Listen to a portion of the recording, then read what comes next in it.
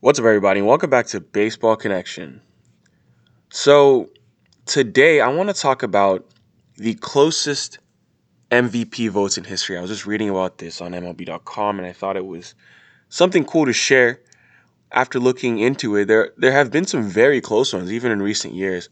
And without looking into it further, you might not have even known how close these votes are. People usually just see, oh, this guy won, but they don't really look to see, obviously, because it doesn't really matter who got second place because they didn't win, but, it's interesting to see how close it might be. So, basically the way MVP voting works is that, you have an AL MVP and an NL MVP, and it's voted on by the Baseball Writers Association of America. It's been done since 1931, and they have 60 members, 2 from each city, and they have a weighted scoring system. And each writer ranks their top 10 candidates for MVP, and they'll give 14 points for first. So I'll go from first place vote to 10th place vote. So it goes 14 points, 9 points, 8 points, 7 points, 6 points, 5 points, 4 points, 3 points, 2 points, and 1 point. So that's how it goes. And so basically, like, you notice towards the top of the list, like first, second, and like basically a first place vote has 14 points, but then it's 9, 8, 7, 6, 5, 4, 3, 2, 1. So a first place vote has way more uh, distance between it and the second place vote, but everything else only has 1 point separating it from the place below, if that makes any sense. So it's 14, then 9, then it's just decreases by 1 point every slot. So it really helps you to get first place votes, obviously. That's how it works. I hope that kind of clears it up. I don't know if I explained that well, but that's how it goes. But that's the way it's used today. Um, that's been the case since 1938. But from 1931 to 1937, it was that only one writer from each league city voted, and the first place vote was worth 10 points. But they've changed the voting a little bit over the years, but nonetheless, that's essentially how it goes. You get a lot more credit for getting first place vote. So let's just jump right into it. The first is the closest was actually 1979 when there was a tie between Willie Stargell and Keith Hernandez. They each received 216 points, and this was the National League MVP, the 1979 National League MVP, and this ended up being a tie. And the explanation behind this one, it still remains kind of odd because Willie Stargell had a really fine season, but it was still underwhelming by his standards. And he was 39 years old. He was worth only 2.5 wins above replacement by Baseball Reference, and he played only 126 games. Keith Hernandez was worth 7.6 WAR, and he had the highest batting average in the majors and the highest adjusted OPS. OPS plus, that's 151. His average was 344, by the way. So in hindsight, you would probably pick Keith Hernandez. But where it got weird was that Willie Stargell received 10 first place votes, which was 6 more than Keith Hernandez. And he was actually, he being Willie Stargell, was actually left off of 4 ballots entirely, while Hernandez was the only player included on every ballot. So it was the weirdest thing. So, you have a guy who received way more first place votes than anyone else, but he was also left off of some ballots entirely. But it was the perfect storm that kind of led to the only tie in MVP history. So 1979 was a co-MVP between two guys, Willie Stargell and Keith Hernandez. Moving on, the next closest, there has been a 1 point gap twice. It happened in 1947 for the AL MVP and 1944 for the NL MVP. In 1947, it was between Joe DiMaggio and Ted Williams. This was the year that Ted Williams, so Joe DiMaggio won it.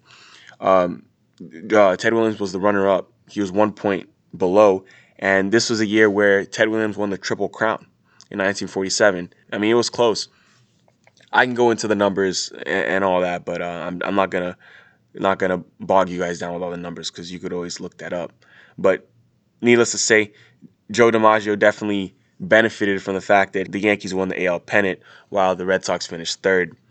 And yeah, I mean, Boston fans will never live that one down because a triple crown is pretty rare, but it is what it is. The 1944 NL MVP was also separated by 1 point. This was won by Marty Marion, and the runner-up was Bill Nicholson. I mean, these are guys that most people will never really heard of, but one fun fact is that Marty Marion was on the Cardinals, and some people even argued that he wasn't even the best player on his team. His teammate Stan Musial had a 9.5 WAR that year, while Marty Marion had a 4.6 WAR. Obviously, wins above replacement wasn't a thing back then, and I mean Stan the Man just had a crazy year, 9.5 WAR, 51 doubles to lead the majors, and a crazy slash line. But he wasn't even one of the top two candidates. The next one, a 2 point gap. This is a very recent one. This happened in 2017 when Giancarlo Stanton just edged out Joey Votto for the National League MVP. I mean, this is the year. I mean, fun to watch. Giancarlo Stanton absolutely captivated baseball with his chase for 60 home runs, while Joey Votto was quietly putting up his best season since winning the MVP in 2010. I mean, Votto played in all 162 games. He had 320 with 36 bombs, good for an 8.1 WAR, just ahead of Stanton's 8.0. Both of them received 10 first place votes, but Stanton received one additional second and third place vote more than Votto, and that's what ultimately made the difference. A 2 point gap. I mean, it's extremely close, but Giancarlo ended up winning that, and that was really recently. I mean, unfortunately, we haven't seen Stanton as healthy as he was in 2017, because if he stayed healthy for if he stayed healthy for a full season, we would see this dude hit 50 plus dingers every year in Yankee Stadium, but that just hasn't been done. He just hasn't been able to stay healthy, but it is what it is. So the next is, you have a few times that this was a 3 point gap. A notable one is 1996. A-Rod was second place to the winner, who was Juan Gonzalez in Texas. This was A-Rod's first full season. He was age 20. He had 358 his first full season in the bigs, the highest batting average for a player that young. He had 36 bombs, led the MLB with 54 doubles. But, Juan Gonzalez for the Rangers won it. He had 47 bombs, 144 ribbies. And, he won the MVP that year by 3 points over A-Rod. The other time there was a three-point gap was in 1960 for the AL MVP. Roger Maris edged out Mickey Mantle. Roger Maris made a huge impact his first season with the Yankees. He had just come over in an offseason trade with the A's, and he ended up leading the AL in RBIs, extra base hits, and slugging, while finishing second to Mickey Mantle in home runs. Mantle had 40, Maris had 39, but you know it was enough for Maris to win this by 3 points. And believe it or not, yet again, the following year, this time it was a 4 point gap. Roger Maris edged out Mickey Mantle again for the AL MVP in 1961. This time was a 4 point gap. I mean, this was a great home run race in 1961. I mean, they chased Babe Ruth's single season record. I mean, it was pretty crazy. But Roger Maris came out ahead of this. And I mean, if you look at it through, I mean, in hindsight, with more advanced stats, you'll see Mantle had by far a better season and he was snubbed. I mean, Mantle had a 10.4 WAR to Maris's 6.9. He had a 206 OPS plus to Maris's 167.